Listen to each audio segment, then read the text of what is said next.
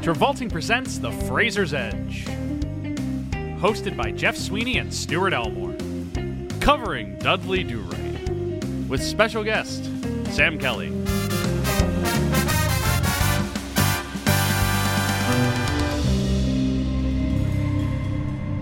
In a studio in central Chicago, in the state of Illinois, in the United States of America, three men gather to discuss the motion picture Dudley Do Right and ask themselves the question, is this all it was cracked up to be? Why are we here? What is this movie? What am I doing with my life? Now we enter in and discover these three intrepid explorers as they delve into Dudley Do Right.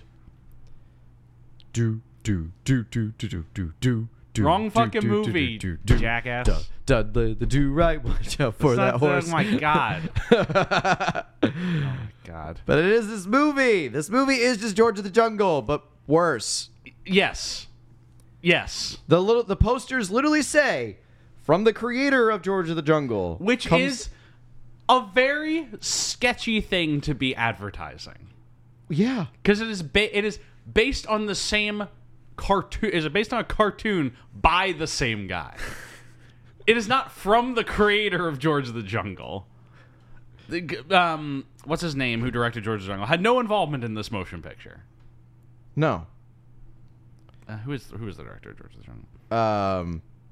I can't remember. I definitely had got by that.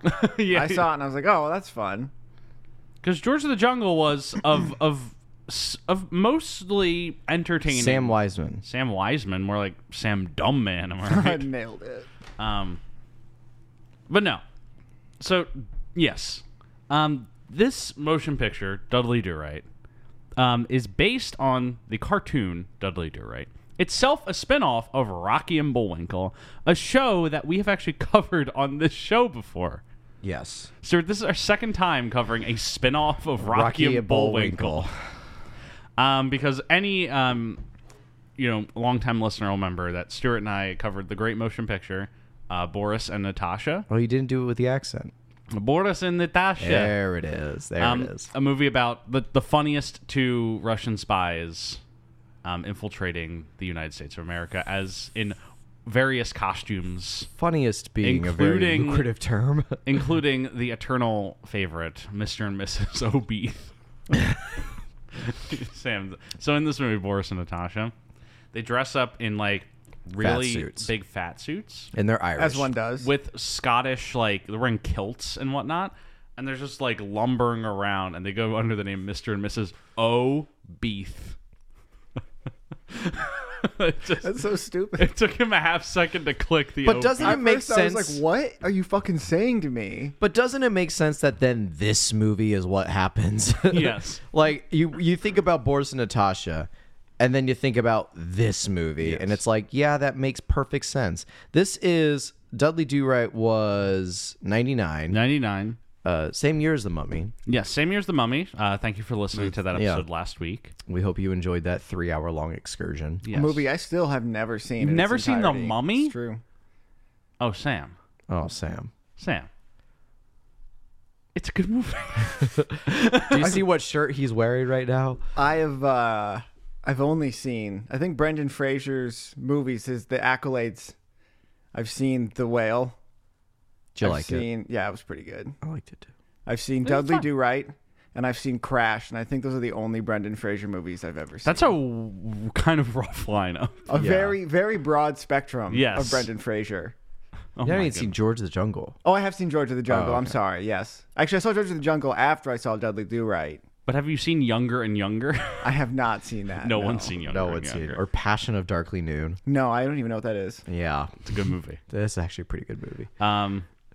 But no. So This is 7 years after Boris and Natasha, yeah, which came out in oddly 92. kind of has some connections with it. 2 years after George of the Jungle. Yes. This is a George of the Jungle, Boris and Natasha brainchild. Yes. But the thing is that's funny is that this movie does have the same narrator as Boris and Natasha. Yes.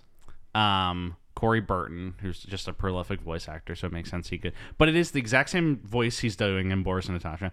And Alex Rocco is in this movie, who plays, he's Dear Leader in No, he's the CIA agent in Boris and Natasha, Yeah. the head of the CIA. So there's like this kind of weird Jay Ward cinematic universe sprawling right now. And I would like to delve into that a little bit before we get into this movie specifically. I wish they got Keith Scott to narrate this. Same one as George of the Jungle. They should have gotten the "In a World" guy. Just like every time he's like, Dudley Do Right. Yeah. But no. So at this point in the 90s, there's kind of this weird resurgence or, I'm trying to think of the right boom in live action adaptations of classic cartoon shows. That sounds really familiar. Because there's Boris and Natasha in 91. Then there's the Flintstones movie. Yeah. With John Goodman. Oh, yeah. There's this movie, Dudley Do Right.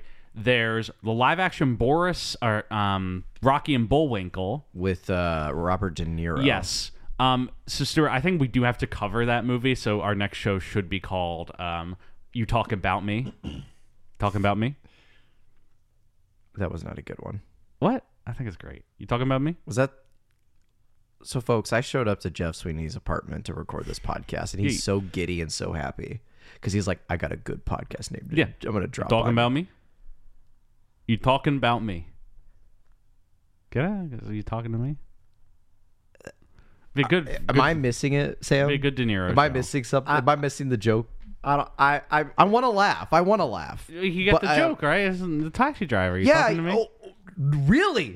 Really? I feel like the only reason you wouldn't be laughing right now is if you just didn't get it. No, I just think Frasier's that just way more clever. yeah. Fraser just and all the names we thought of for all the different seasons. Like You talking about me? Talking about what? You talking about me? Not like Robert. The poster, like the little Robert square, did podcast. the square image that you folks are looking at in your phones right now. It would be that, and it'd be Robert De Niro like this. And it would say, "You talking about me?" with a question mark. My favorite is Because that he's like, we're "You an talking about audio-only me? What's podcast. this?" Sir? I like that he posed. Yeah, without he posed describing without it, describing what it after is. telling people they would be looking at the square. Yeah. We do a video for this podcast, but we won't tell you where it is. You gotta find it's on Crackle exclusively. Oh my God. You guys actually have to sign up for Quibi, which even though it doesn't exist, we still upload to. Guys, Alfred Molina's in this movie. He's great in this movie. I actually read something that Sam Raimi saw this movie and cried at Alfred Molina's performance, and that's what made him be Doc Ock. in You're Spider-Man making this 2. shit up. Well, I'm the one who wrote it down. But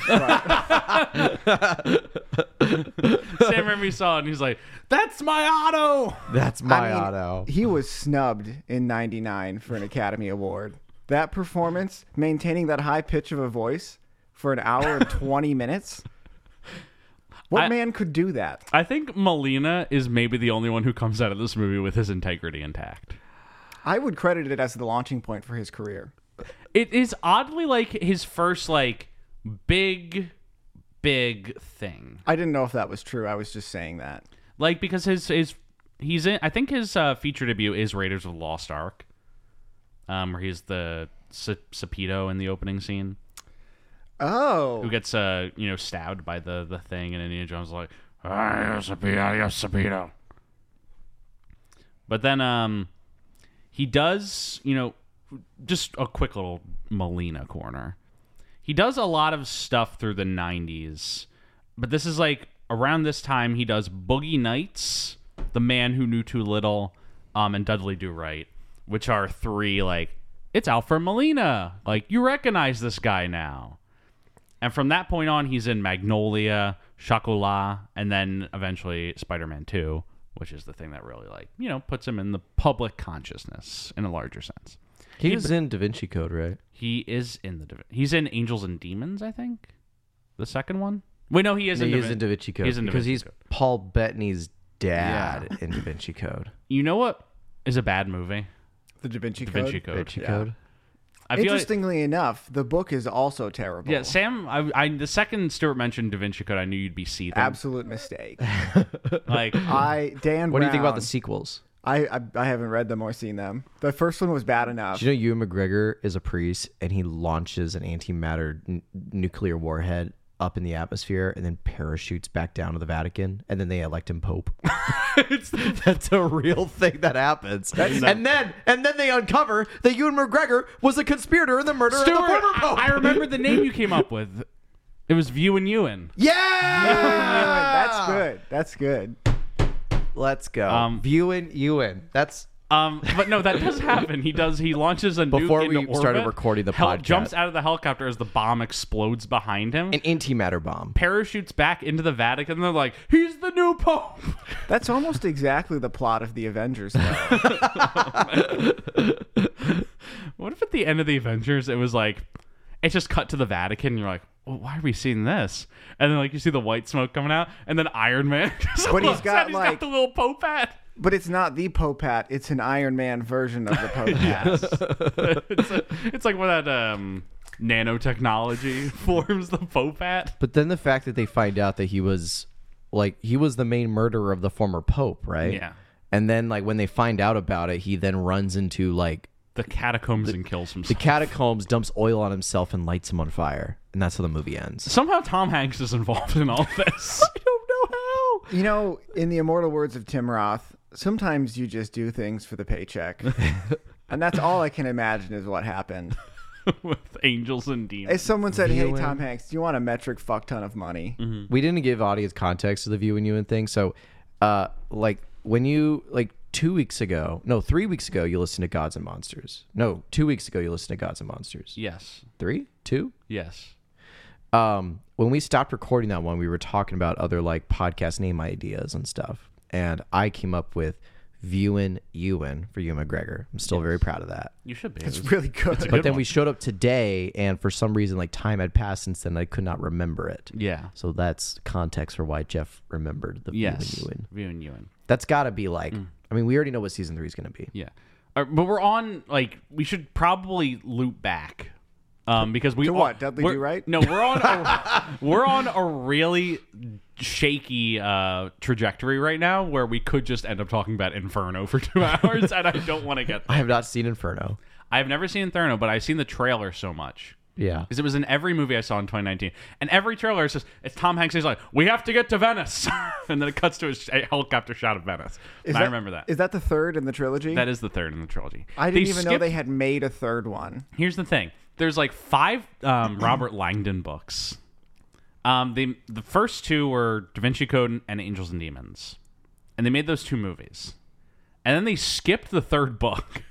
Yeah. And made a 3rd movie off the 4th book. What's the blue one? Is it The Lost Symbol? Yeah, that one. So Jeremy bought me that for Christmas one year because I wouldn't shut up about how much I hated Dan Brown. I mean, Dan Brown just like, did you know Da Vinci Code's one of the top like 5 best-selling books in literary history? Well, It's outrageous. It's grocery store fiction. So Yeah. it's like you're walking down the is. aisle, you end up in the book aisle, and an you airport see, thing. yeah, you see it, and you're like, well, I guess I'll just buy that. Okay, so Sam, you got Origin. Origin, Origin's that's the the one one. you have. Yeah. It's- I donated that to Goodwill like a week later. I couldn't allow it in my house. Does any Dan Brown book end with an actual like mythical thing happening in the book, or Oh yeah. really? Wait, no, wait. Because the first 2 books are like, I don't know, like you think Angels and Demons, like there's gonna be Angels and Demons in this movie, and it's not. It's about like the political structure of the Vatican Yeah. and the Which whole sounds like it should rule. context Like of the that sounds anti- like it should rule. Like If you guys make a podcast called Brownout and it covers all of Dan Brown's books, I will read every single one of them to be a guest star on every episode, It's just a so I can 5 talk episode about them. miniseries. That could be an interlude. No, Dan Brown has done. We could do a Dan Brown adaptation show because there's only been 3 movies. I would rather read the books. Okay, the books. There are 5, 6, 7, 8 books. All the Robert Here- Langdon. All right, we're gonna run down the Dan Brown bibliography.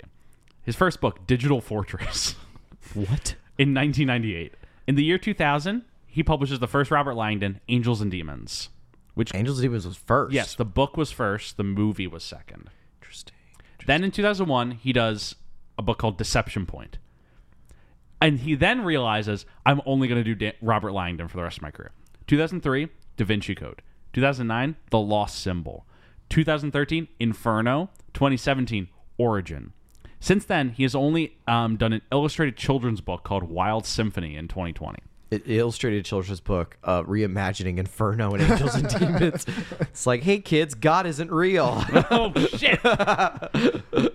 Well, isn't the twist at the end of the Da Vinci Code very explicitly that they do find the Holy Grail? Yeah, it's a person. It's like buried underneath the Louvre. Oh, I thought Do you remember this? I thought I the would reveal in be- that was that it was a person. Oh yeah, it's like Mary Magdalene. His daughter, because Jesus fucked Mary Magdalene. And she's like buried underneath the Louvre. yeah, in Paris. yeah, that's what it is.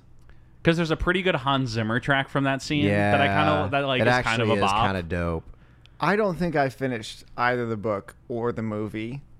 I only have memories of Tom Hanks walking down hallways and holding that little sphere, that little tube in his hand. Oh yeah, the puzzle box thing. Yeah, that had a funny name. Turned The- out it was the Da Vinci Apple. thing. Yeah. It's funny that Ron Howard made those movies. Ron Howard is a guy who just does things in Hollywood, and oftentimes they're very good. And then when they're not, you just kind of forget that it was him. Mm-hmm. Like, did you guys know that he had a movie that came out this year, starring Colin Farrell, Viggo Mortensen, and Joel Edgerton?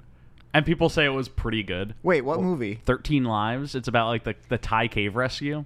That came out this Oh, year. yeah. It came out this year. Oh, 22. People said pretty 2022. good movie, or last year, 2020. I did know about that, but I had no People are like interest in pretty good watching movie, that. and like no one knows about it. I watched the documentary.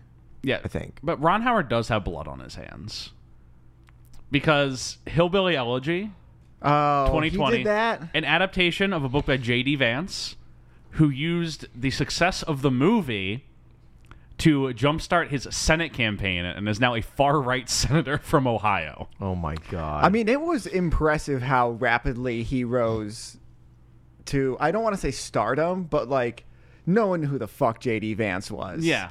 And then he wrote this mediocre book that was turned into a mediocre movie. And all of a sudden everyone was like, "Oh, this guy loves Donald Trump. We should elect him." And they did it. He's the senator now. That would be like if who's the guy who writes Dilbert? Scott Adams. Scott Adams. Scott Adams had a cartoon adaptation of his show again, and then used that to launch his budding Senate career. Scott Dilbert. we live in a world where politicians use their movies. It is funny that Scott Adams owns Dilbert, and he just like makes far-right Dilbert cartoons now. Like, you open up your grandparents' newspaper you're visiting, and like you see like Dilbert, and it's like Dilbert like opens the mail, and there's just like he's like, "Oh, these taxes or whatever," and then you go and like Scott Adams' website, it's Dilbert, and he's like writing QAnon slogans on the wall or something. He's at the Capitol marching. He's like, it's a peaceful January protest, guys. 6th It's a insurrection. peaceful protest. Just a little Dilbert, his little hair. He's like got his feet kicked up on Nancy Pelosi's desk. Oh my goodness. Guys, I think we should do the right thing here. To do the right thing. I'm not okay with what just happened. I'll see you guys later. This is too much. So I think we got to do the right thing. yes. Okay. This conversation has been a dud. Dudley, more like. All right. So we're Jeff, keep up. gonna kinda go back. So I talked about how there's like the run of of like That was 20 cartoon minutes. adaptations. Gracefully, society realized bad idea. At this point, I think the only one of these movies that like between Boris and Natasha, Rocky Bullwinkle, Flintstones, we'll lump the Super Mario Bros. Movie in this, even though it's a video game. But it's like in that thing of like, oh, let's just take these old things and turn them into movies. Teenage Mutant Ninja Turtles is in that gang too. It was Teenage- around the 90s, right? I don't think I'm gonna count Teenage Mutant Ninja. Actually, no, I would. Space Jam also in this. Yeah. Space Jam's in this. We are gonna eventually cover on the show, I think, maybe the one good version of this thing, and it's Looney Tunes Back in Action. God, that was 1990. Yes. Holy. Like that 10-year period, thankfully society realized, okay, this was a mistake. Let's not do this again. But yeah, that's where this movie fits in. This movie's directed by Hugh Wilson, who has previously directed the motion picture Blast from the Past, that came out the same year as this movie. Wrote Blast from the Past. I think. He directed it. As Did well. he direct it? He did. Okay, I looked that up too, and I thought He was the writer of. Wait, no, I'm getting that wrong. He directed Blast from the Past and Dudley Do-Right. Oh yeah. He goes really in on Fraser, does two movies with him back to back, come out the same year. I can only presume they filmed them basically back to back 99. in '99. Man. Yeah, Jeez, oh, big year for geez. Fraser and Hugh Wilson adaptations. And then this movie is such a colossal disaster. Hugh Wilson only directs one more movie called Mickey, which is a low-budget drama that he co-writes with John Grisham. Stars Harry Connick Jr. It makes $200,000 at the box office on a $6 million budget. Amazing. And then Hugh Wilson never works again and then dies of lung cancer. Oh my god. He is rightfully punished. He's punished for his transgression. What a legacy to leave behind. But you can essentially say this movie is the end of his career. Yeah. He makes a movie called The First Wives Club that is a pretty moderate success. And that's what gives him, the kind of clout, the blank check, or whatever you want to call it, to make Blast from the Past and Dudley Do-Right. The blank check to make Dudley Do-Right. Yeah. And then it's fucking over for this guy. He never works again. Kind of sad, but at the same time, whatever. But it makes it even more weird then that it's all capitalized on the creator of George of the Jungle. And Yes. it's like, they're not going to be like, from the director of Blast from the Past and The First Wives Club, Dudley Do-Right. And I can see why this movie gets made and gets funded at the budget that it does, which is $22 million. It's that, George of the Jungle, big success. They're like, okay, what can we do? We can, what else we got? What else we got? It's like, all right, Dudley Do-Right, that's a character. Brendan, you were great in George. You want to do another one? He's like, yeah, sure, whatever. You can work with Hugh Wilson again. You liked him in Blast in the Past. Like, yeah, sure. And that's what he does. And that's how this movie gets made. Because, Brendan's in a hot streak right now. yeah. George the Jungle worked out really well for him. It jump-started his, big A-list star career. And in the same year, he's going to do The Mummy. Yeah. And so clearly, he liked working with Hugh Wilson. Blast in the Past was a good experience. George of the Jungle did a lot for him. He's like, yeah, I'll do Dudley Do-Right. Let's figure it out. I'm Canadian, and my great-grandfather was a Mountie. This is a true story. Brendan Fraser's great-grandfather is a Mountie. And he's like, yeah, this will be exciting. We can do this. And I can only presume that's why Fraser gets involved in this movie. And to this day, he has said he regrets this deeply. Yeah. And when we talk about the movie, we can explain why. Well, that's the thing is, when we talk about this movie, how the fuck are we going to talk about this movie? Yeah, this movie basically doesn't have a plot until the last 10 minutes. Yeah. I mean, at first, if you want to look at it under a real deep microscope, it's a critique of capitalism.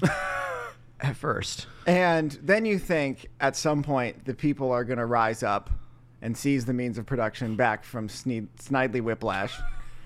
But instead, it's just the cops who show up at the end and return everything to order.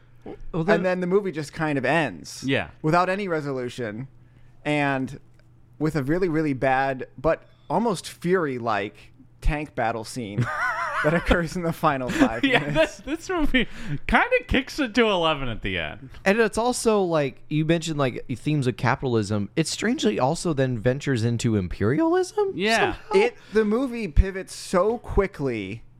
I mean, it definitely predicted the rise of Blackwater and the use of private military when invading other countries. And then it kicks us back to the early 1400s when Columbus first sailed over and stole the land from indigenous people who I believe back then were also all played by white people. They're a Brooklyn tribe. Yeah, they do say they're a Brooklyn tribe in this movie. Okay, I missed that. One of them is Jewish. I was so confused. Yeah, the chief, whose name is Chief. Yeah. With his big glasses. And then at one point, they name only one other indigenous character. I know His name is Standing room only. And actually, what? If I'm being quite honest, they could have cut every scene that had to do with Native American dances, and the movie would have made just as little sense as it does. It would have been the same with those thing. scenes. The Kumquat tribe. It seemed like they needed a way to fluff out another 20 minutes of movie so it could be considered for its Academy Award or whatever. It is an hour and 20. It is crisp. It's not long. No, it's not long. And that is with a 10-minute cartoon intro built in. We haven't even talked about that. I kind of think this movie's going to be a lot more fun to talk about than it was to watch. Yeah, that's probably I'm going to come true. out at the end of this episode and be like, was that good? I and had then watching to. and be like, nope. I had to like force myself to leave my phone on the couch and watch the screen so I could understand what was going on and take notes, of which I did not take very many because there's nothing to write about. I wanna paint the picture for how we started this movie. So like me and my girlfriend were watching both of these movies together, the Mummy and DDR. No, not. You're not. Accurate. I will ratify DDR. Yeah. Ratify DDR. And so we watch the Mummy first, chronology, and then we go to Dudley Do Right. And like I look up like brief like research into it, and I see like, oh, like creator George of the Jungle, like okay, so Jay Ward, oh, like Rocky and Bullwinkle, oh, okay, so Boris and Natasha, kind of like that. So I start it, and it has like the cartoon intro. It starts with like a Jay Ward cartoon. Now The Fox, the Locks, and the Box. yes, and I'm watching this, and my girlfriend's also watching this, and we had both never seen this movie before, and she's like, "Did you hit the right movie?" And I'm like, "I think so." So I pause it, hit menu, and go back to my Amazon Prime, and sure enough, yeah, like Brendan Fraser's on the posters. I'm like, I'm watching the right movie. So I'm like, maybe they're doing like a cartoon intro. So I hit play. The cartoon goes for like 10 minutes, and it has nothing to do with the movie. It is a standalone Jay Ward cartoon for why? Well, so here's the thing. Is that a lot of like Jay Ward cartoons would play before movies in the 60s when they were popular and whatnot. Like Disney cartoon, every Disney movie would have a cartoon before it, like, a Mickey Mouse short or whatever. And the Pixar movies always had a Pixar short before them. And that's what this is. It's trying to get back to that. This movie actually got a lot of credit because this is the first time in like 20 years that Jay Ward's studio had pumped out a new short. The problem is that, you go to the theater and you see the cartoon pre-reel, like it's before the movie. Right. When the movie then comes to streaming, rental, DVD, whatever, it's a bonus feature or like a separate thing. Right. When you watch Bug's Life, the two old dudes playing chess isn't baked into Bug's Life. Yes. No, you have to go through the DVD menu and you find it and you get to have fun. Yeah, Jerry's Game. It's good. Yeah, it's great. And when you see it in the theater, it's fun to have like the pre-reeled cartoon. Yeah. But you've already established that with 25 minutes of previews as well. Yes. So there's already been a theme of short content going into the... And then this is like the appetizer before you finally get to the main course. Right. This But I didn't movie... order an appetizer. What? I said, but I didn't order an You're appetizer. damn getting one.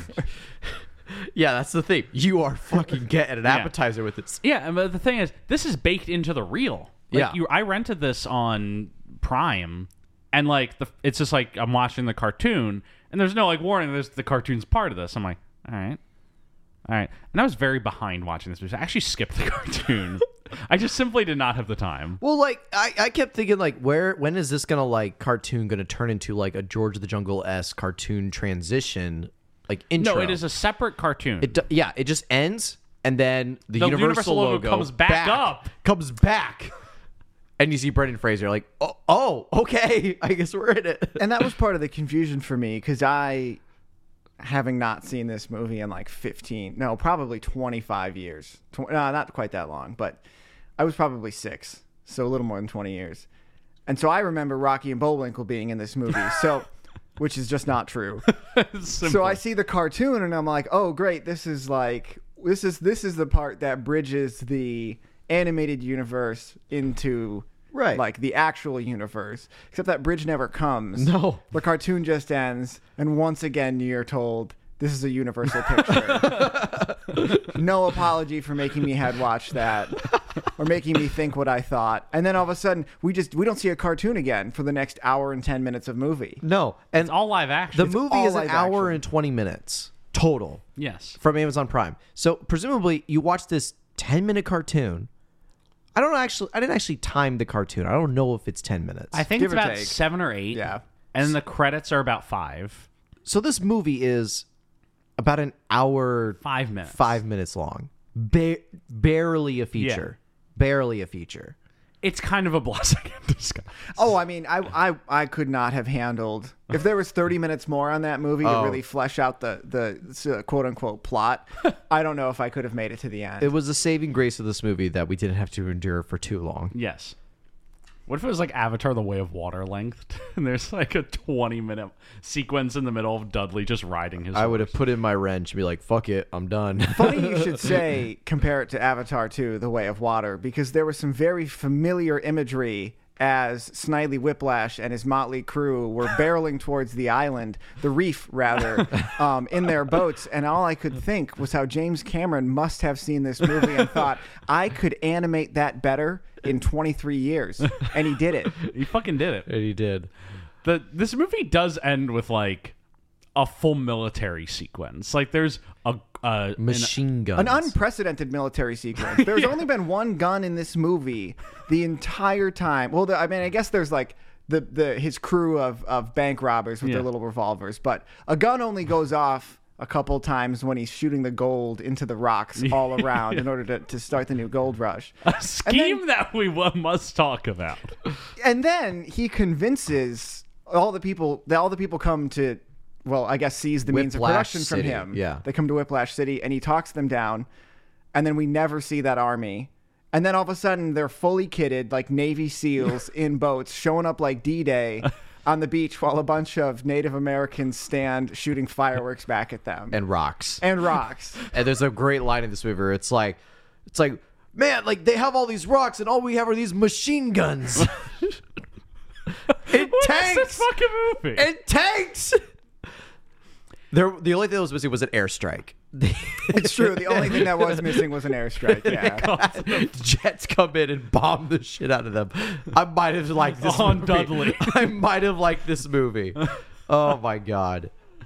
How does this movie begin? It starts with 3 kids playing Yes. with a horse, a small horse, a pony, as you would. And it's Nell, Nels, Snidely Whiplash. Snidely Whiplash, and Dudley Do-Right. Dudley, like, once he's like, my destiny is to be mounted one day. And I'm like, whoa, you're 5, buddy. Let's not talk about that. Fuck. And I'm like, all right. 11:38. I'm like, all right, buddy. Let's kind of roll it back a little bit here. Be a Mountie. He says mounted. He wants to be a mounted. And then Nell is like, oh, how can you have those dreams?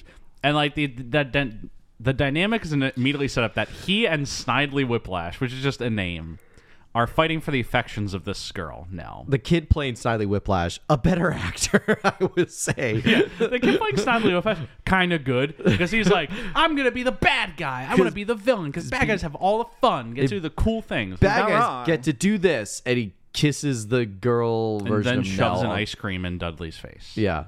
The thing that's funny, when I was a kid, I always played the villains. Whenever I had games on like the playground with my friends, I always played the bad guy because I like playing the bad guy. You were always the person who was it on freeze tag.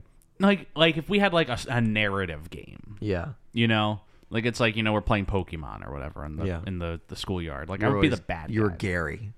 We had Team our own story. I was Team Aqua. I think it was like whatever. Oh, that's right. Team Aqua. You're an early 2000s kid. I'm not whatever. Yeah. Heavily Back in my influenced day. Yeah, Team by Aqua. the themes of Dudley Do-Right as a child. Yeah. But I was like the Snidely Whiplash style kid. You've seen this movie before? I've not. No. So I'm the only one. So I was talking to Stuart on the way in, and I had said I've seen Dudley Do-Right like maybe 10 times. So sorry. Well, when you're a kid, and How's your life now? I mean, look where I am. I'm here talking about it. I mean, when you're a little kid, the whole stepping on the plank gag that hits him in the back of the head over and over again, hilarious. He can't sit in a chair. He can't hilarious. sit. He's cursed to never sit in a chair. Never sit in a chair. His horse, hilarious. But then you watch it as a 29-year-old and you realize, A, how stupid it is, and B, how accurate its depiction of the hiring of police officers is, both in the United States and America. And then he just never recovers. Yeah. He just never wisens up. Nope. And contrary to how it works in the real world, Dudley Do-Right gets fired for incompetence from his job, only to be brought back later. For doing the right thing? I don't know. But that's the thing, is the movie says he's not. And all briefly, he is Dudley Do Wrong. Yes. Yeah. That is like the plot. That is ostensibly the plot of this movie. Is But Dudley becoming Dudley Do Wrong. And it's what he does wrong that ends up getting him his job back. This movie has fucked up ideas about the police. Or about really just morals in It's general. like sometimes you gotta be a bad guy to be a good guy. Also, like, I'm really interested in how like the schematics of the Canadian Mounties work. Is it really just one Mountie per town? I would doubt that. Very. Is Well, that- actually, but I they mean, get a this- whole fort to themselves, and a Tommy gun and a horse. The fort was a nice addition. Yeah, I'm looking it up. I'm looking up Canadian Mounted. I mean, I suppose when you're out in rural America, there's one sheriff for a county. I guess so. Yeah, he is kind of like this, like the one sheriff in a way. But after the little kid scene, we go into this montage of like little Dudley Do-Right growing up and putting on the uniform and wanting to reach the destiny of being a Mountie, and he does. And then we come back and we see Brendan Fraser as a Mountie. Jeff, Yes. I begrudgingly feel like we have to go there already. You want to talk about it? I think we got to talk about it. Cue the hair ranking music. Welcome to the hair ranking. So here's the problem, gentlemen, friends, comrades, brothers. I'm looking at any photo I can of Dudley Do-Right. He has his fucking hat on the entire time. I can't really see his hair. He has it off when he becomes Dudley Do Wrong, I believe. Yeah. I'm trying to look at like a photo of him without the hat on, and I'm having a rough time finding one. Okay. No, I found it. I think I found something. It's just regular hair. Nothing to write home about. Nothing to really go crazy about. That's kind of what it looks like. Isn't that what he always looks like? Well, I mean, he's got some movies where it's got better hair, a little bit. Yeah, I don't know. It's like just pretty casual hair. So I'm gonna go to the ranking. Let me Stuart's Almighty hair ranking list. Let's put it above.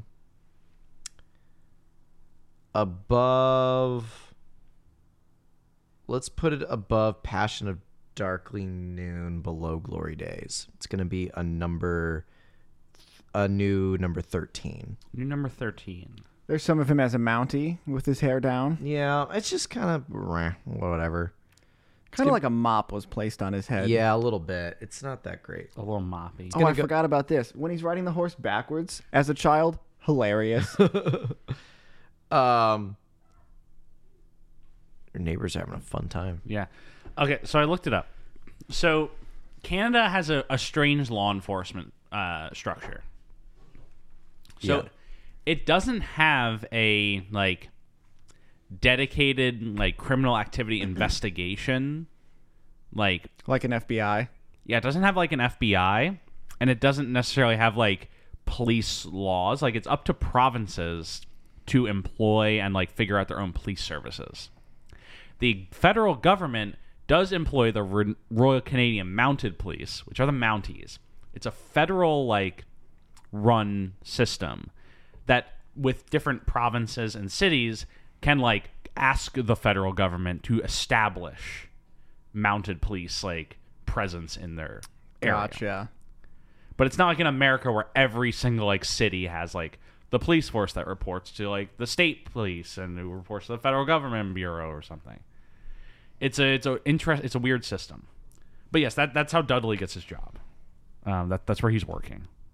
Glad we figured that out. Yes, Very glad. because I feel like everyone needed to know that. Yeah. So we get to Brendan Fraser as a Mountie. Yes, And with his horse, yeah, who with farts his a lot. horse who farts a lot, and yeah. I I was can blowing only raspberries. I don't know how you guys will speak on this, but like I can only describe the next few minutes of like Dudley being Dudley, just being goofy and hitting board planks and falling off chairs and pratfalls and fart jokes and Yeah. all that good stuff. Meanwhile, Alfred Molina, which the reveal of Alfred Molina as Snidely Whiplash, I was like, okay, is this movie about to do something? And then I am quickly punished for that. But I mean, I think he does what he can. No, he's good in this movie. He's actually pretty good. He does all right. And so, Because he commits to a thing. well, and he does yeah, the thing. like Snidely commits his plan right away at the beginning of the movie. Yeah. First He thing he robs a does, bank. he robs a bank with his dudes, and then Wait, good bit here.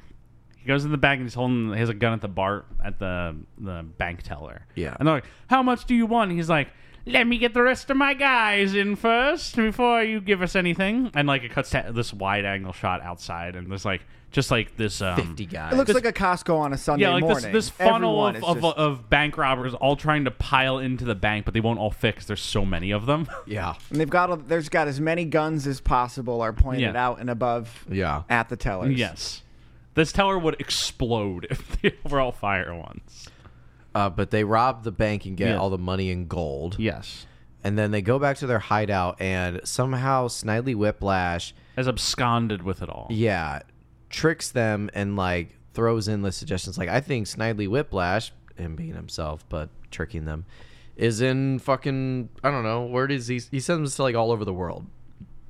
To go look for him. He sends Yeah. them. He says that Snidely. He heard that Snidely went to the Sudan. Yeah. So all like 200 of these bank robbers run out to get plane tickets to the Sudan. To like get Only about half of them will return. Yeah. And then Snidely enacts his plan where Yeah. he takes the gold and like breaks it up and puts it in the river. Well, Well, you forget that he also coerces a mortgage broker into giving all of the mortgages to him, yes. Right. so he can force people off their land Yeah. instantaneously. Without any repercussions. It's established that it says like Snidely had a date with a mortgage broker and a really big train, and it cuts to a train coming around the corner. On the front of the train, it says "really big train," yeah. and he's like Snidely, who like has like the curly mustache and the top hat, has the mortgage broker tied up on the tracks. And you run into your classic trolley problem. Yes. Do we let the man die, or do we steal all of the mortgages from him? Right. a classic problem that we all debate with to this day. And so he gets all the mortgages, and he now owns Semi Happy Valley. That's the name of the town. right? Yes. Semi Happy Valley. He renames it Whiplash City. A better name. And like I tell you guys, I was getting some whiplash when I saw what they were doing to this town. Good. Thank you. Yeah, that's good. I liked it.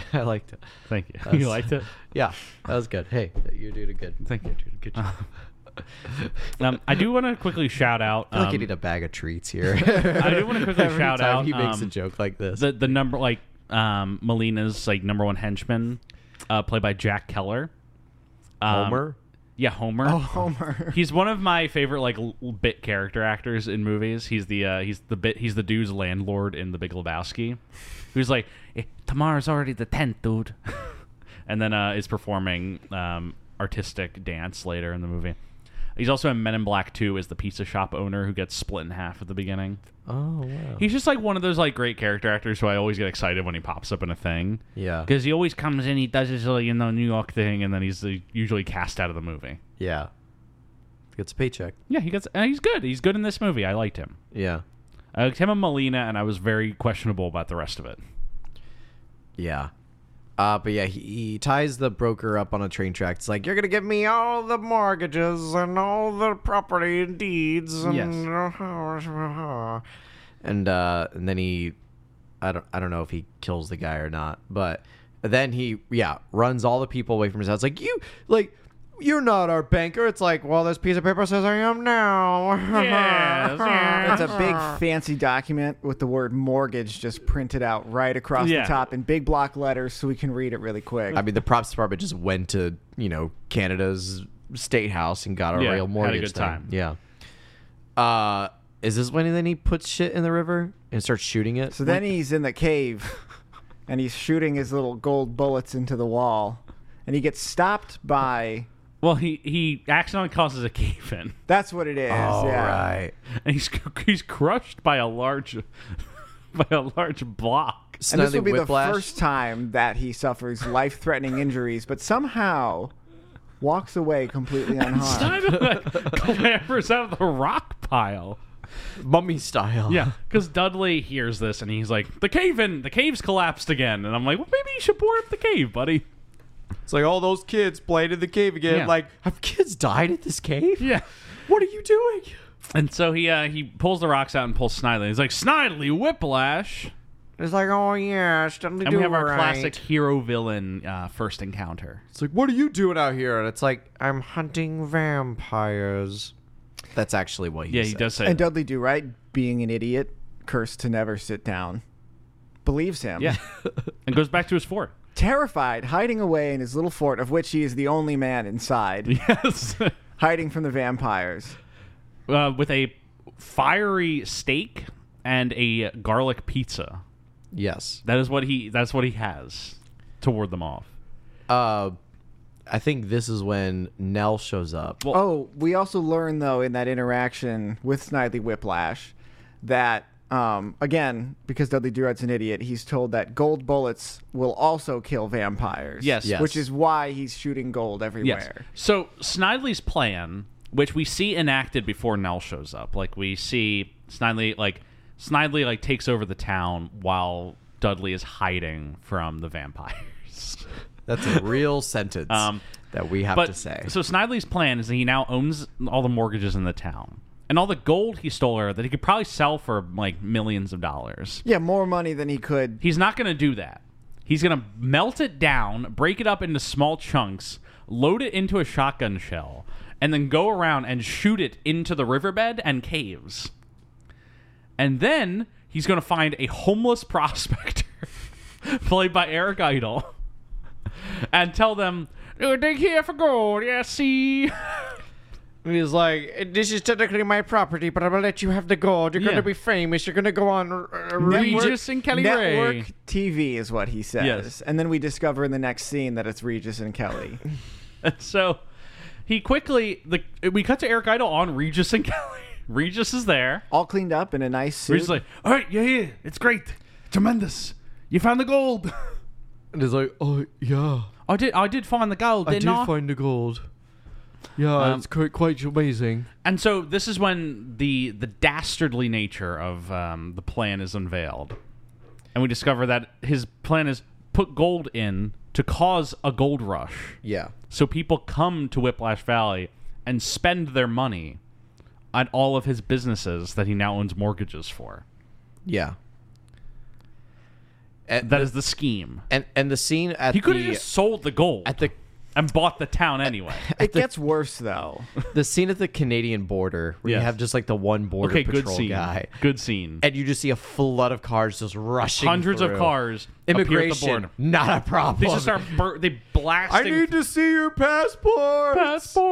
passports, and they just blast through. They do not give a fuck. Yes. And they do not present their passports. No, they don't. The plan succeeds, and the town becomes overrun by tourists and gold diggers and Yeah. prospectors. And there's a funny joke where it's like, man, like we ran out all the Canadians, but we have a bunch of Americans here. It's like, well, that's because Canadians think about the things they do before doing Yeah. it. And I'm like, it's Got good. us. That's Classic Canadian propaganda. Classic. classic. Not true at all. This is when Nell comes in. Yes. Played by Sarah Jessica Parker. Does she come in before or after the villagers come to the fort and Oh, demand right. that Dudley get their I think property after. back? After. And then Dudley says, well, as a police officer, I can't help you get your property back. And so he doesn't. Because he's like, oh, do you guys know about the vampires? He's like, the what? Yeah, all these villagers are like desperate. Yeah. And Dudley's just like, fuck 'em. Fuck them. I'm hiding for the vampires. But when his attempted love interest shows up, that's when he's like, ready to. Right. It's when Sarah Jessica Parker, who Yeah. Like, is present. is She there. came to set. She She got a got- meal probably. Is delivering lines in front of the camera, Yeah. occasionally to Brendan Fraser. Yeah. That's pretty much all I can say about it. I don't know what she's doing in this movie. Is she Canadian? No, I think she's just there because she's attractive. And Yeah. Friends is on. Wait, no, she's not. Sex in the City is on at this point. And they're like, yeah, Sarah Jessica Parker. This will bring a name. Yeah. This will bring people to the theaters. Yeah, to see Dudley Do Right with Sarah Jessica Parker. But no, they have a whole interaction where he's like, "Are you a vampire?" And she has to like, he gets the way he finds out that she is actually Nell is he sings a song, and she's like, "When I'm calling you, Oh, will you call me too?" Which is some old Rodgers and Hammerstein song that I. And very briefly, I thought I had made a mistake because I thought this was going to be a musical. Because this is only like 15 minutes into the actual movie, Yes. maybe 20. Yeah. Which is, as we discussed, a third of the way Yeah. through the movie. I don't know what happens after this, guys. They go to the Brooklyn tribe, the Kumquat Nation, Oh my god. where all the Native Americans are played by extremely New York people. It's like Alex Rocco is the chief, and he's like, "Hey, what's the big idea? You know, I'm Mo Green. You know, I built Las Vegas." And they're like, "All right, Mo, all right."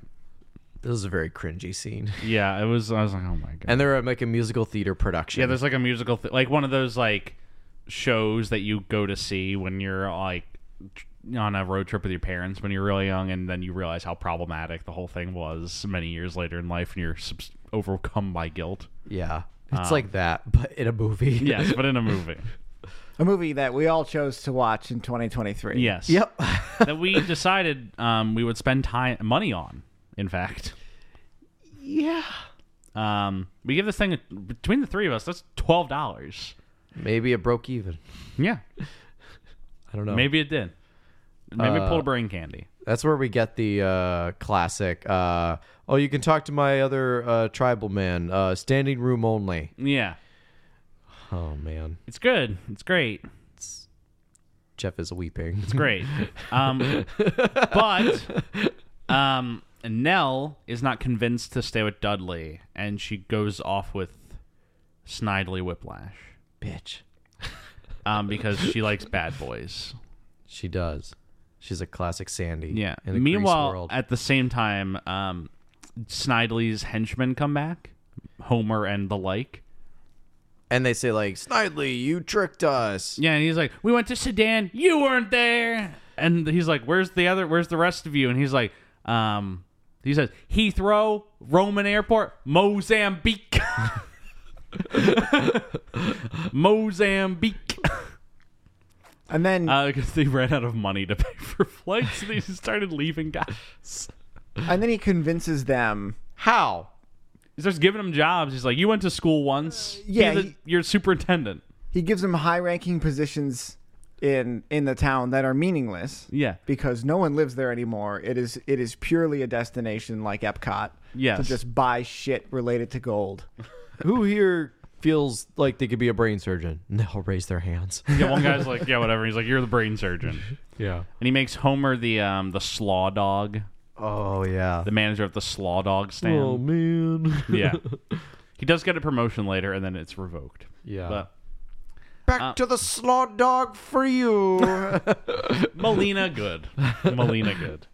He understood the He's at assignment. least committing to something. Yeah. Fraser, let's be honest, he's not doing much. I don't know what Fraser's doing in this He's movie. not he's very openly not happy with this movie or this performance, Yeah. and you see why. Like what's he doing? He's saying lines, and he's doing his like chipper optimism thing, Yeah. which he's good at. But in this, it's just like he'll just walk in and be like, "Wow, that's great, tremendous." And then he gets hit in the head with a Yeah, and he plank. gets hit with a plywood, and like he tumbles down a well, and you know,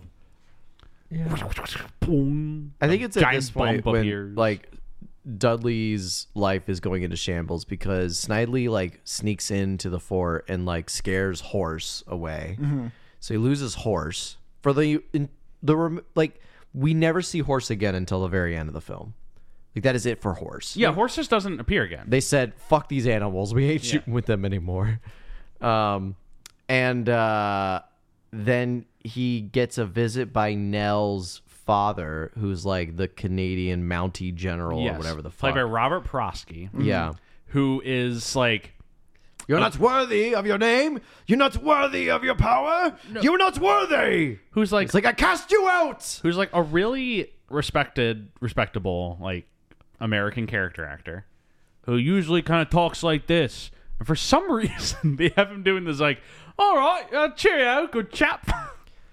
And then like after he casts Brendan Fraser into the Bifrost away from the Canadian wilderness, he then holds the hat and says, "If he whoever should be worthy shall wear this hat," and then throws the hat Yeah. into the Bifrost. we did miss two things that occur. One of I don't them, think we did. something I'm very mad about. One of them, a scene that occurs. when Nell appears, she's describing like he's like, I haven't seen you in like 3 years. She's like, yeah, since I did that, I went and I got a business degree at Yale and a political science degree at Harvard, and then I was a lawyer or something. And then she's like, I was the U.S. ambassador to Guam, and then I started. I'm like, bro, Guam doesn't have a fucking ambassador. It's part of the U.S. It's literally a territory. That would be like me saying, yeah, the ambassador to Pennsylvania. Like, no. I do consider you to be the ambassador to Pennsylvania, though. Thank you. Like, it's a great honor. I want to thank Joe Biden for instilling me with this job. It is true, folks. I have been recently appointed the ambassador to Pennsylvania. How are our relations with the Pennsylvanians right now, Jeff? There's a reason I'm in Illinois right now. It's because things are shaky. So I'm here to shore up some relationships when the state war breaks out. Right. Whose side are you on? Guam's. Guam. Yes. Under the lead of Sarah Jessica Parker. What if, like, a war broke out in the U.S.? Careful. And, like, Sarah Jessica Parker was, like, your general. She was the Joan of Arc of the Lower East Side of New York City. Like, things just get so bad in this country. Like, there's no entertainment. Like, power is scarce. You can't watch anything. Like, you can't do anything. Celebrities, like, get drafted into the service. The only just, movies made are John Voight movies. And yes, for some reason, John Voight's still making movies. Who's the guy who they have the high school named after him in Family Guy? He's like the really conservative actor, James Woods. No! James Woods, John Voight Do not Productions. speak that name on this podcast. Oh, we go back with James Woods. What's the best James Woods thing we've covered? Welcome Back, Cotter. Because it was before he was a bleeding conservative. Crazy. So I don't know if I talked about this in the Welcome Back, Cotter episode. James Woods. He, like, extreme conservative, like, very far right. Very entertaining in a lot of movies. I like his performances. He's good in Casino, yada, yada, yada. Contact, all that. Big video game guy. And because he voiced Hades in Hercules. Oh, did he? Yes. He's Hades in Hercules. And he's great. Like, he's so funny as Hades. But because of that, he has continued to play Hades in every Disney video game. Including Kingdom Hearts. And I don't know if you've ever played Kingdom Hearts. I have not. Me neither. It's like the most bugged nuts game. It's like Final Fantasy anime characters meet like Mickey Mouse and they're fighting like demons from hell or some crazy shit like that. But if you ever watch a clip of it, it'll be like James Woods as Hades just being there like, hey, what's the big idea? I'm here with the Keyblade War. I'm talking with Sora and Xeon and all. You're like, what is going on? Imagine if in God of War, yeah, whoever is the voice actor for Kratos at this time goes up against Hades, and voiced by James Woods. And he's like, it's great, it's tremendous, whatever. I've come for my revenge. And then James Woods like, hey, Kratos, I think we can work this out, man. The juxtaposition of Christopher Judge versus James Woods. Oh, my goodness. It's like, you will see the fury of my axe. And he's like, hey, I don't really think that's necessary. Lightning bolt. See the fury. It's really cold. It's really dark in here. Can we pay some electricity? Turn the lights up? I don't even fucking know. This movie's... Where were we? Anyway, so Sarah Jessica Parker is the ambassador to United States territory. Yes, which means she's clearly lying. Never idiot. He's so mad. The other thing we missed is that Dudley's house is blown up. Yeah, I forgot about that. Homer comes and lays a bunch of TNT. He brings a 6-pack of dynamite. So he came to the party with a 6-pack of dynamite. The pregnant pause between 6-pack and dynamite is really what sets up the scene. Yeah. And we have the situational irony of knowing that Dudley Do-Right is terrified of vampires. And so he sets up a cardboard cutout of a Mountie and sticks it in the window so the vampires think someone is there all the time. Yeah. In doing so, tricking Homer into thinking Dudley is inside this house. Anyways. Yeah. And then he blows up, and that's when Dudley comes back, sees the blown up fort, and then Nell's dad shows up and strips his titles and like banishes him into the wilderness. Yes, because his house is blown up. Homer survives, though he does get like cooked. You know what would rule? If there was like actually a vampiric invasion of some sort, or even just one. Just like if one just happened to be there. No, but the thing is, like, if vampires tried to take over the world, and like you're like well stocked from the grocery store, like you're set for a little bit, and you can just like open your door and just sit there and watch them stand outside your door. Because you have to invite Yeah, them you gotta in. invite them in, can't come in. Well, that's the problem. and they're gonna be like, "Hey, can I come in?" And you're like, That's my issue with like the concept of vampire epidemics and pandemics of like, guys, just stay home. "Yeah, don't invite them inside." Don't invite them inside. Like, what's so hard about that? And go out during the day. Well, you run I out of don't want to like groceries. be that dude, but we literally just had a pandemic and people refuse to stay inside. So I want to say, as an example, it's not the greatest one. God damn. Wow. It would literally be like flesh-eating zombies out there and be like, stay inside, blah, blah, blah. Hey, It's but like, you can't tell me what to do. You know that those aren't zombies, right? Zombies aren't real. I've never seen one, therefore. It's like, that's just a guy. And it's like, no, it's a vampire. It's like, I don't know. It's like the news interval. It's like the news. Tucker's It's like, telling me something else. it's like the zombie pandemic is very prominent in like rural counties because it's all the conservative people who won't stay the fuck inside. So it's just, we lost Indiana, Ohio, Kentucky, Tennessee. Those are all the states to go. Yeah. You painted that as a negative, but It might be a win. if we lost You know what, Ohio, Nate? Indiana already is a wasteland You know full what? of zombies. Bring the fucking vampires on. Oh my god. It's amazing. You guys have seen What We Do in the Shadows? The No. movie? I've seen a couple of episodes of the show. The best bit in the movie is that they're trying to go out clubbing, but they can't go into the clubs unless the bouncer invites them inside. Oh my god. So they're like also like a group of them, and they're stuck at the front door, but they're trying to get the bouncer to say, "Please come inside," instead of just like gesturing them in. They're like, "Oh, but can we come inside?" The guy's like, "Yeah, I don't see why not." They're like, "Can you invite us inside?" Oh my god. It's a great scene. It's good shit. Good Okay. shit. So Nell is with I Snidely. don't want to talk about this movie anymore. Dudley decides he's gonna become Dudley Do Wrong. No, Eric Idle is the one who inspires yeah, he's him. convinced to become Dudley Do Wrong. Yeah, because he's like, well, if doing the right thing is not working for you, sometimes to do the right thing, you need to do the wrong thing. Because Impeccable Snidely logic. Whiplash has bolstered the economy Yeah. of Whiplash City and has given a lot of people jobs and money. And so therefore you could say that Snidely is the good guy. And so to fight the good guy, you have to become the bad guy. Like, you know That's the part so in Harry deep. Potter where he's like, you know, sometimes the right thing done for the wrong reasons can still be, or it's the wrong thing done for the right reasons can be the right thing. Something about that. Some line like yeah. that in Harry fucking Potter or something like that. That punk bitch. Isn't it right before he's convinced to be Dudley Do Wrong? He's told that the way to defeat Snidely, like the reasoning he should be Dudley Do Wrong, You just is because think about the words that are just you're just saying. like before right- he's convinced to be Dudley Do Wrong, he has to talk to Snidely. Snidely Whiplash, and he's convinced to steal. Like they see the gold coming in, Yeah. and they're like, "You have to steal that," and that's when he gets convinced to become wrong, and they have their weird like Yeah. dojo session. Yeah. But then in that same scene, we see these men carting in bags of gold bullion, Yeah. like pounds and pounds of gold. Yeah.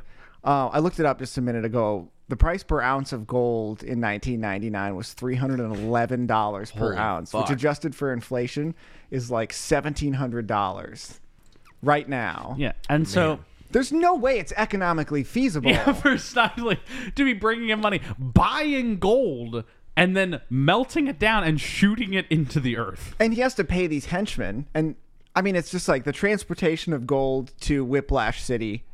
Yeah. I mean, it's just. I mean, It's not working. I presume the hustle is people find the gold, fence it, Sell get the it money, and back. spend the money back into the town. But even at this point, Supply and demand, guys. this economic system is unstable. It's trickle down It's like, economics, it's like folks. people are buying shovels and T-shirts at like the local store. All of these Yeah. American immigrants are just buying like gold-themed merch. Can you with say that their phrase one money. more time? American immigrants. The migrant caravan of Americans into Canada. They show up. They breach the unprotected border. And then they proceed as American immigrants to just purchase gold-themed merchandise. Where was that scene in the movie, like in Lord of the Rings Return of the King, when Aragorn shows up to Minas Tirith with his ghost army who washes Minas Tirith clean of the orcs? Where was that scene when Brendan Fraser shows up with his army of Mounties and they pretty much work like ice and they just wash over Whiplash City and deport all the Americans back? Get them out. It's just like, and it's like, release us. And they're like, you have purged You have Whiplash fulfilled City. your oath. It's like, go now in peace. And then they turn around on their horses so they're facing the opposite way, and then the horses ride away. That's how they leave. But the Mounties, like, they show up and do nothing No. because, well, we can get to that later, actually. There's one scene left to talk about, I think, before we just get to the finale. And there's actually a dance sequence Oh, God. that I actually kind of like. Is it what Fraser as the eagle? No. No. What the fuck was No, that? it is not that. It's the scene before that Shut down. where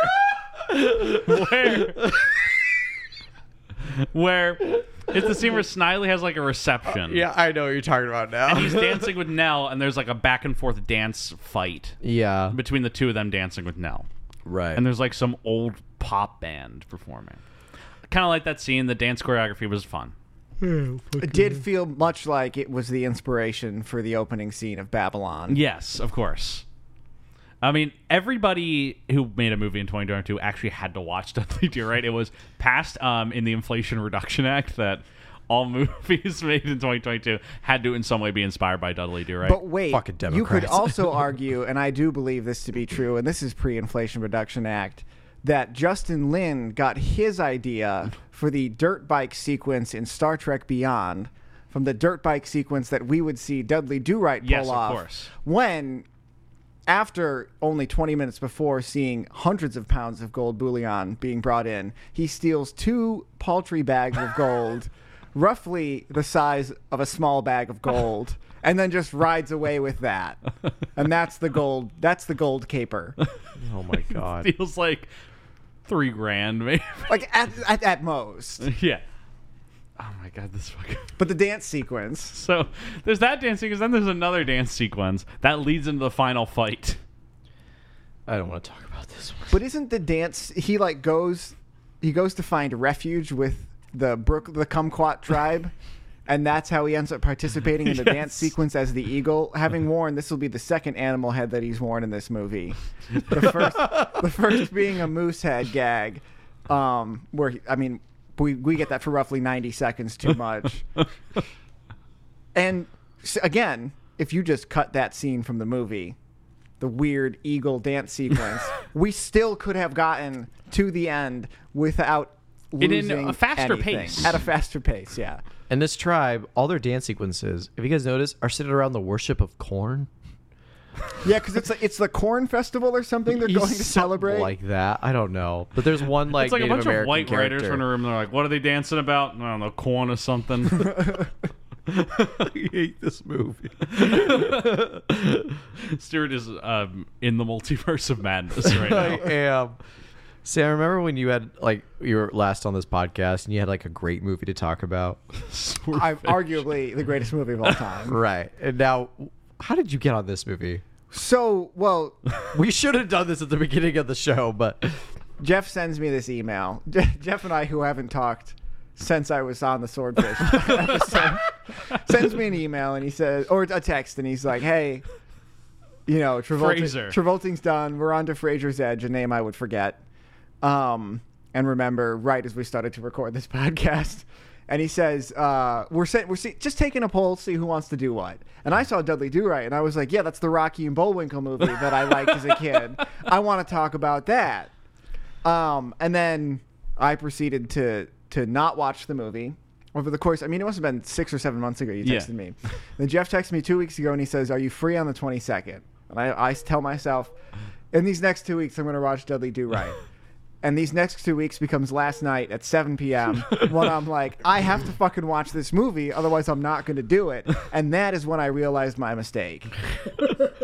that this was not the movie I remembered as a child, but in fact, a much, much worse movie than I could have anticipated. I went to rent it on Apple, and I saw it had a 16% on Rotten Tomatoes, and I had no choice. I had to commit.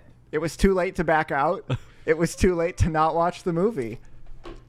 And here we are. Talking about it the next day. I've forgotten half the scenes that we've talked about. They do have. This is around the time when the narrator's just like, and this is when Dudley became Studley.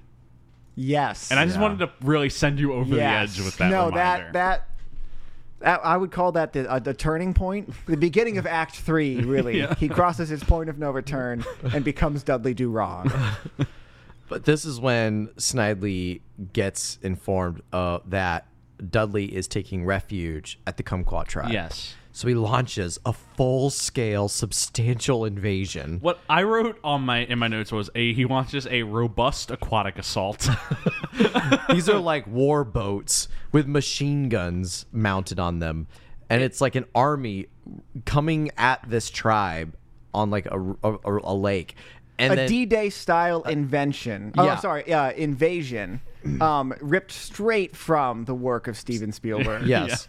And like Dudley Do Wrong, the general as he is, goes to the chief and is like, do we have any weapons here? It's like, we're a theater production. What the fuck do you mean? And he's like, wait, do you have fireworks? Yeah. And so they start their defenses by launching fireworks at Snidely's forces. So I want to give this movie a small sprinkling of credit. The effects work in the last 15 minutes or so. Actually, pretty cool. It's the clear- effects and stunt work is well done. It's clear a majority of the money went into the final 10-minute Yes. fight sequence. Yeah. Which begs the question why this movie ends with a fight sequence. An unprecedented one. One that we had just never thought about happening in a children's movie. And like I've not seen much Dudley Do Right cartoon, but I don't think many of them end with like a D-Day invasion. Because then the fireworks don't work. They still get to like the tribe, and the tribe retreats. They go up this hill, and so what do? They start throwing rocks at them. And so they're throwing rocks. Like, we need bigger rocks. So they roll these Indiana Jones style boulders huge boulders, where are they going? immovable boulders, except by glacial power, and yet somehow they push them down the hill.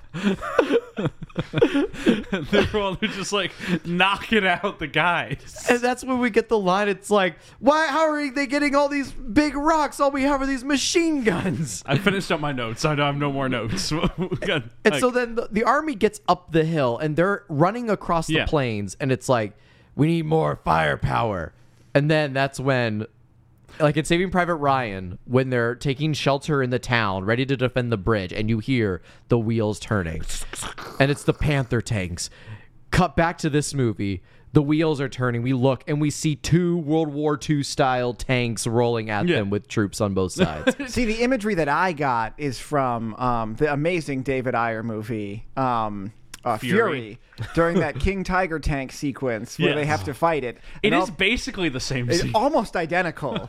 Oddly enough, he's not wrong. In terms of actually how it plays out as well. Which can only lead me to believe that David Ayer cried when he saw that sequence and said, Brad Pitt's going to star in my rendition of this scene. It's going to be me, Brad, and Shia. And so they're on the run, and that's when we get the... my girlfriend said it perfectly. It's the Microsoft background. Yes, the Windows XP background with Horse standing at the top. It's the first thing I thought of. It's like it's the Windows XP backdrop, and it's with horse photoshopped on it, and it's literally like Gandalf's Return in Two Towers of like Theoden King stands alone. Dudley Do Right stands alone, and the horse is like. Brendan Fraser looks to the east on the dawn of the 7th day, and the horse blows a raspberry at him. For the do-right! For the kumquat! And then we see Horse comes over the hill and he rides down. And as he's doing that, the rest of the riders of the Rohirrim, the Mounties, emerge, except they proceed to do nothing. They don't do This anything. fight sequence. What do they do? They stand there while two tanks just absolutely miss from what is a distance of maybe 100 Yeah. feet away. Maybe. There's a crazy effects rig in this scene, though. That's when the he's thing. on the horse. Yeah, so and do the right. tanks just. Dudley gets on the horse and it's absolutely a stunt double, but starts going full charge at the tanks. Yeah. Tanks are firing their shells. Folks, this is a kid's movie based on Dudley we are Do-Right. not lying when we say It sounds like we're talking about 1917, but in fact, it is Dudley Do-Right. There is dirt exploding everywhere. Mortar rigging. The camera is tight on Brendan Fraser as he and Horse barrel towards these tanks, and there are just explosions of dirt all over And the they're place. missing the horse. It doesn't look like a composite. It looks like just really intense effects and stunt work. Yeah. The horse is riding the feet away from it. Yeah. Horse then takes a shell almost straight to the body, explodes, but doesn't. And then him and Brendan Fraser get up, not a speck of dirt on their bodies, despite being surrounded by it for this 100-meter dash. Yeah. And then He sprints at the tank. And this is verbatim Lord of the Rings, Yeah. Return of the King, as the Rohirrim charge against the Mordor forces to defend Minas Tirith. And Dad! So he runs at the tanks. The tanks are rotating their guns further inward as he gets closer until he does the classic move. As could have seen this coming? General Patton had done in the African front, where he runs in between the tanks now aiming at each other.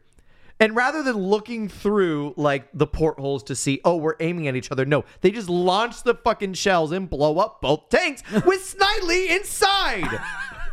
marking the second time Snidely will face a life-threatening scenario He's in an exploding tank. and emerge Homer is too. and emerge slightly dusty from the other side. What is this movie? So they explode, and then Snidely and Homer get arrested by the Mounties. And then you get to the end and you just sort of wonder, what was the filmmaker trying to tell me? And What was the intent here? I think it turns out nothing. Because we gain nothing at the end of the film. It's just your classic. You good got to be a versus- bad boy to do the right Yeah. thing. Yeah. Maybe, I don't know. And then he becomes a good guy again, and he gets the girl, who's like, I guess I like good guys. You're like, that was what this was all for? That? He gets his uniform back, his hat back, His horse back. his horse back, His girl back. his girl, and then the The credits, four essential food groups. and the movie just ends with your Well, I'm classic. calling you. You know, she pulls the shade down on their makeout sesh because it's a kids movie, Yeah. and then we cut to the horse, and Who just like the farts. Looney Tunes, the little circle closes in on him, and all we're left with is his snout, and he blows a raspberry just one more time for good measure, and then the snout disappears and the credits roll. That's fucking Dudley Do Right. More like Dudley no good. We didn't talk about the Evel Knievel scene though, when he on the dirt bike drives over the Grand Canyon with The Canadian Grand he just Canyon. drives straight off the edge of the cliff and is somehow lifted into the air over the course of, and gravity has no effect on him. It's sheer Canadian Mountie power. Over the course of several hundred feet and lands on the other side. And right before this, he successfully knocks down a guy by blowing water all over him using the rear tire of his dirt bike. Yeah. Greatest stunt performer of all time. What a movie. I want to say that I was glad to revisit my past and revisit something that I loved as a child. Are you? But unlike Swordfish, this movie just does not hold up. No. This I would say this doesn't just not hold up. It just that doesn't work. I don't think it worked in 99. Evidently it didn't. Jeff, I'm considering very its shocked ratings. because I watched this movie and I texted you last night and I'm like, have you seen Do Right yet? And he's like, no, I'm waiting for tomorrow morning. And I said, it might be the best movie you've ever Stuart, this is seen. one of those movies that I did not enjoy the process of watching, but I'm going to enjoy talking about for years to come. Like, I'm just going to be talking to people. I'm like, this is a Dudley Do Right movie that ends with a World War II sequence. The real treasure of Dudley Do Right are the friends we made along the way. It's this conversation we were able to have today. Do we want to know what happened after this movie came out? Yes. This crisp 77-minute masterpiece. It's released by Universal on August 27th, 1999. 1999, notably one of the great years for movies. Brendan's on a hot streak. The Mummy had just come out. Massive success. Also in theaters, knocking it back. The Matrix was a big hit this year. The Phantom Menace is still controlling the charts. You got, movies like Fight Club coming up. Good year. Austin Powers. Yeah, baby, yeah! I knew that would get that reaction. You knew it. And then this little movie comes out. A described box office bomb. It makes $3 million in its opening weekend. Number 11. Can't even crack the top 10. Goes on to gross $9 million domestic. Oh my God. 9.9 million. Still not half of its budget. Yes, a $22 million budget. Comes out to absolute disastrous reviews. Currently has a 16% on Rotten Tomatoes. Gets a C+ cinema score. C+. That would Which keep is- you on the football team. That for cinema score, anything below an A- is bad. It's inexplicably bad. Cinema, like, they'll be like, yeah, the new Marvel movie got a B+ cinema score. Not gonna do so well. And I'm like, B+? And like, yeah, everyone comes out of cinema score and gives things an A. It's really hard for me to imagine. When did this movie come out in 99? August 27th. It's really hard to imagine. I don't know when The Matrix come out, but it's really hard for me to see a world where The Matrix has just hit theaters, Fight Club has just hit theaters, and Universal decides this is Dudley. the correct market to release this movie. Maybe they were writing off the success of Saving Private Ryan from a year ago, hoping that their fight sequence in the end could bring us back to the opening sequence of that. But Here are the top 5 box office movies in the year 1999 that made billions more than Dudley Do Right. Number 1 was Star Wars Episode 1, The Phantom Menace. Number 2 was The Sixth Sense. Number 3 was Toy Story 2. Number 4 was The Matrix. Number 5 was Tarzan. And then number 6 was The Mummy. Just worthy of noting. so Brendan Fraser is commanding okay. 2 of the top 10 spots Yes, with Dudley of 99. clearly making billions on the back end. But no, this movie is, thankfully for him, quickly forgotten. Yeah. Doesn't make an impact. We don't forget. He is able to make it out of this basically scot-free. Because everyone's like, the Mummy was so fun. Yeah, Mommy, Mommy, Mommy. People are cheering in the stands. Of the Coliseum. Yeah, God say it. They're showing the Mummy in the middle, but like if you're like sitting in front of it, if you're on one of the sides, you only hear it. Trying to think if there's anything remotely interesting about this movie post-release. What are Brendan Fraser's gripes with this movie? He was just unhappy with the final result of the film and with the film's deviations from the Dudley Do Right show. Gotcha. Which, as we all know, Fraser being a very Hellbent fan of. Yeah. Fraser specifically said is he was very opposed to the idea. I don't know if he was a fan, but he cared deeply about the character in production. Gotcha. And he was mad that Dudley had to break the law to defeat Whiplash. Because he's like, Dudley should stick within the bounds of the law Yeah. for the entire structure of this show. Or for this movie. I mean, that's a reasonable complaint, I think. So you can kind of see Fraser checking out halfway through this movie, I feel like. Like he's just like, whatever. The Mummy is coming out. I'm going to be fine. He just showed up, delivered some lines, fell Yeah. out of a chair, got hit in the head with some planks of wood. I feel like And Alfred Molina was the one who liked the taste of the sandwich he was eating the most. yeah, he was bathing in the river of ham. He really was. Yeah, he was soaking in it. He was having a nice marinating in it. nice bite of a honey roast ham. with some mustard on it. A little sourdough bread. You can almost see his genius then represented again in Spider-Man 2 Yeah. as Doc Ock. Yeah. Almost identical What if he had done character. this voice in Spider-Man 2? What if he had done Everybody's this like, voice in "Hello, Spider-Man Peter." 2 and the Doc Ock voice in Dudley Do Right? Hello, Dudley. Hello, Peter. And then like when No Way Home comes out, he has to commit to the voice Just to again. do it again. The power of the sun in the palm of my hand. See. My rose is dead. My dream is dead. And these monstrous things should be at the bottom of the river. With me! With the mustache. With the mustache. With the mustache. Yeah.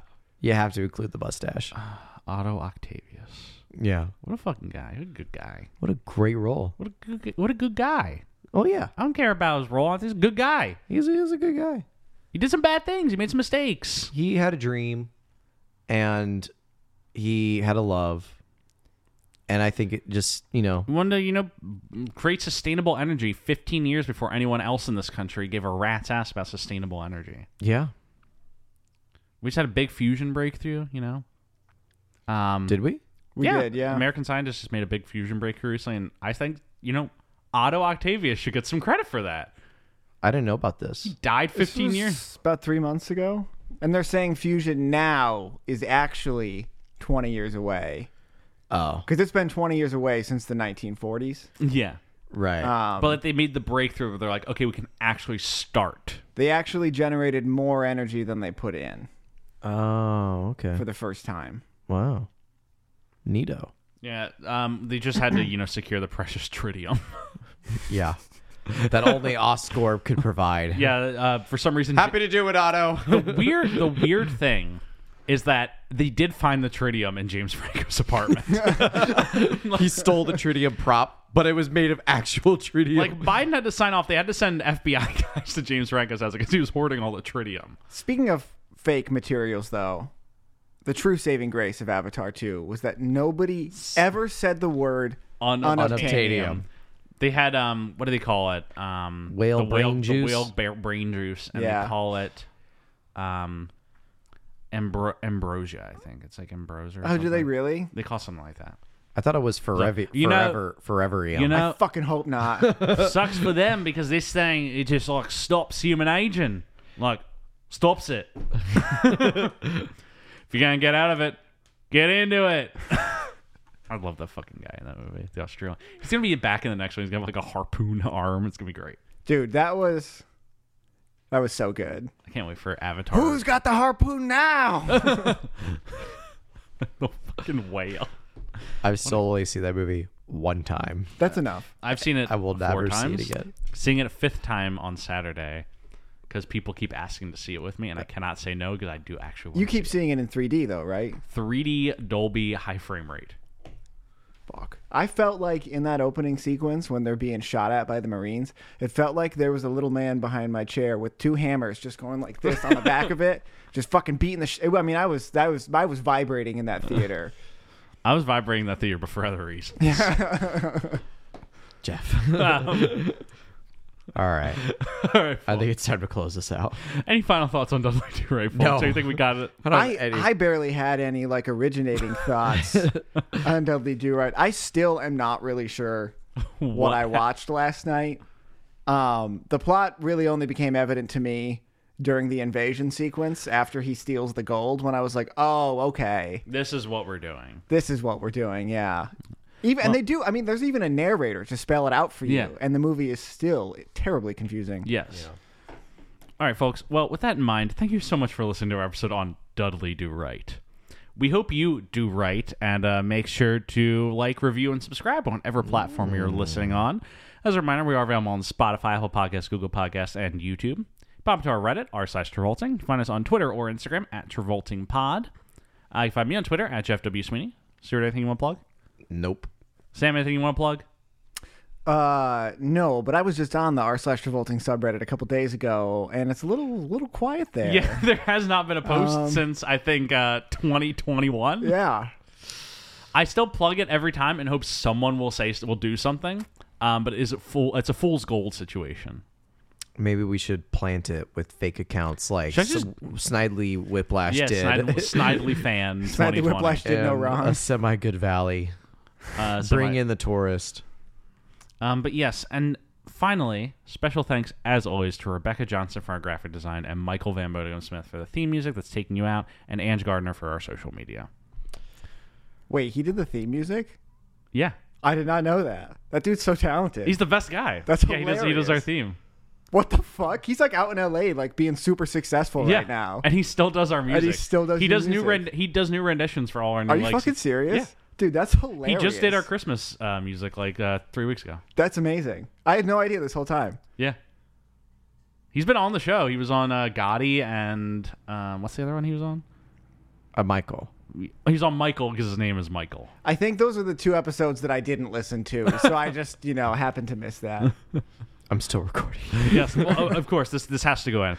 But yes, thank you, folks, and see you next week for our episode on. Oh my goodness, I am slacking so hard right now. Wow, Jeff. This is just our episode on Sinbad Beyond the Veil of Mists. A logical follow-up to Dudley Do-Right. With Brian DeLisi. Yes, with Brian DeLisi. It's going to be great, folks. Have a great week, folks. See ya.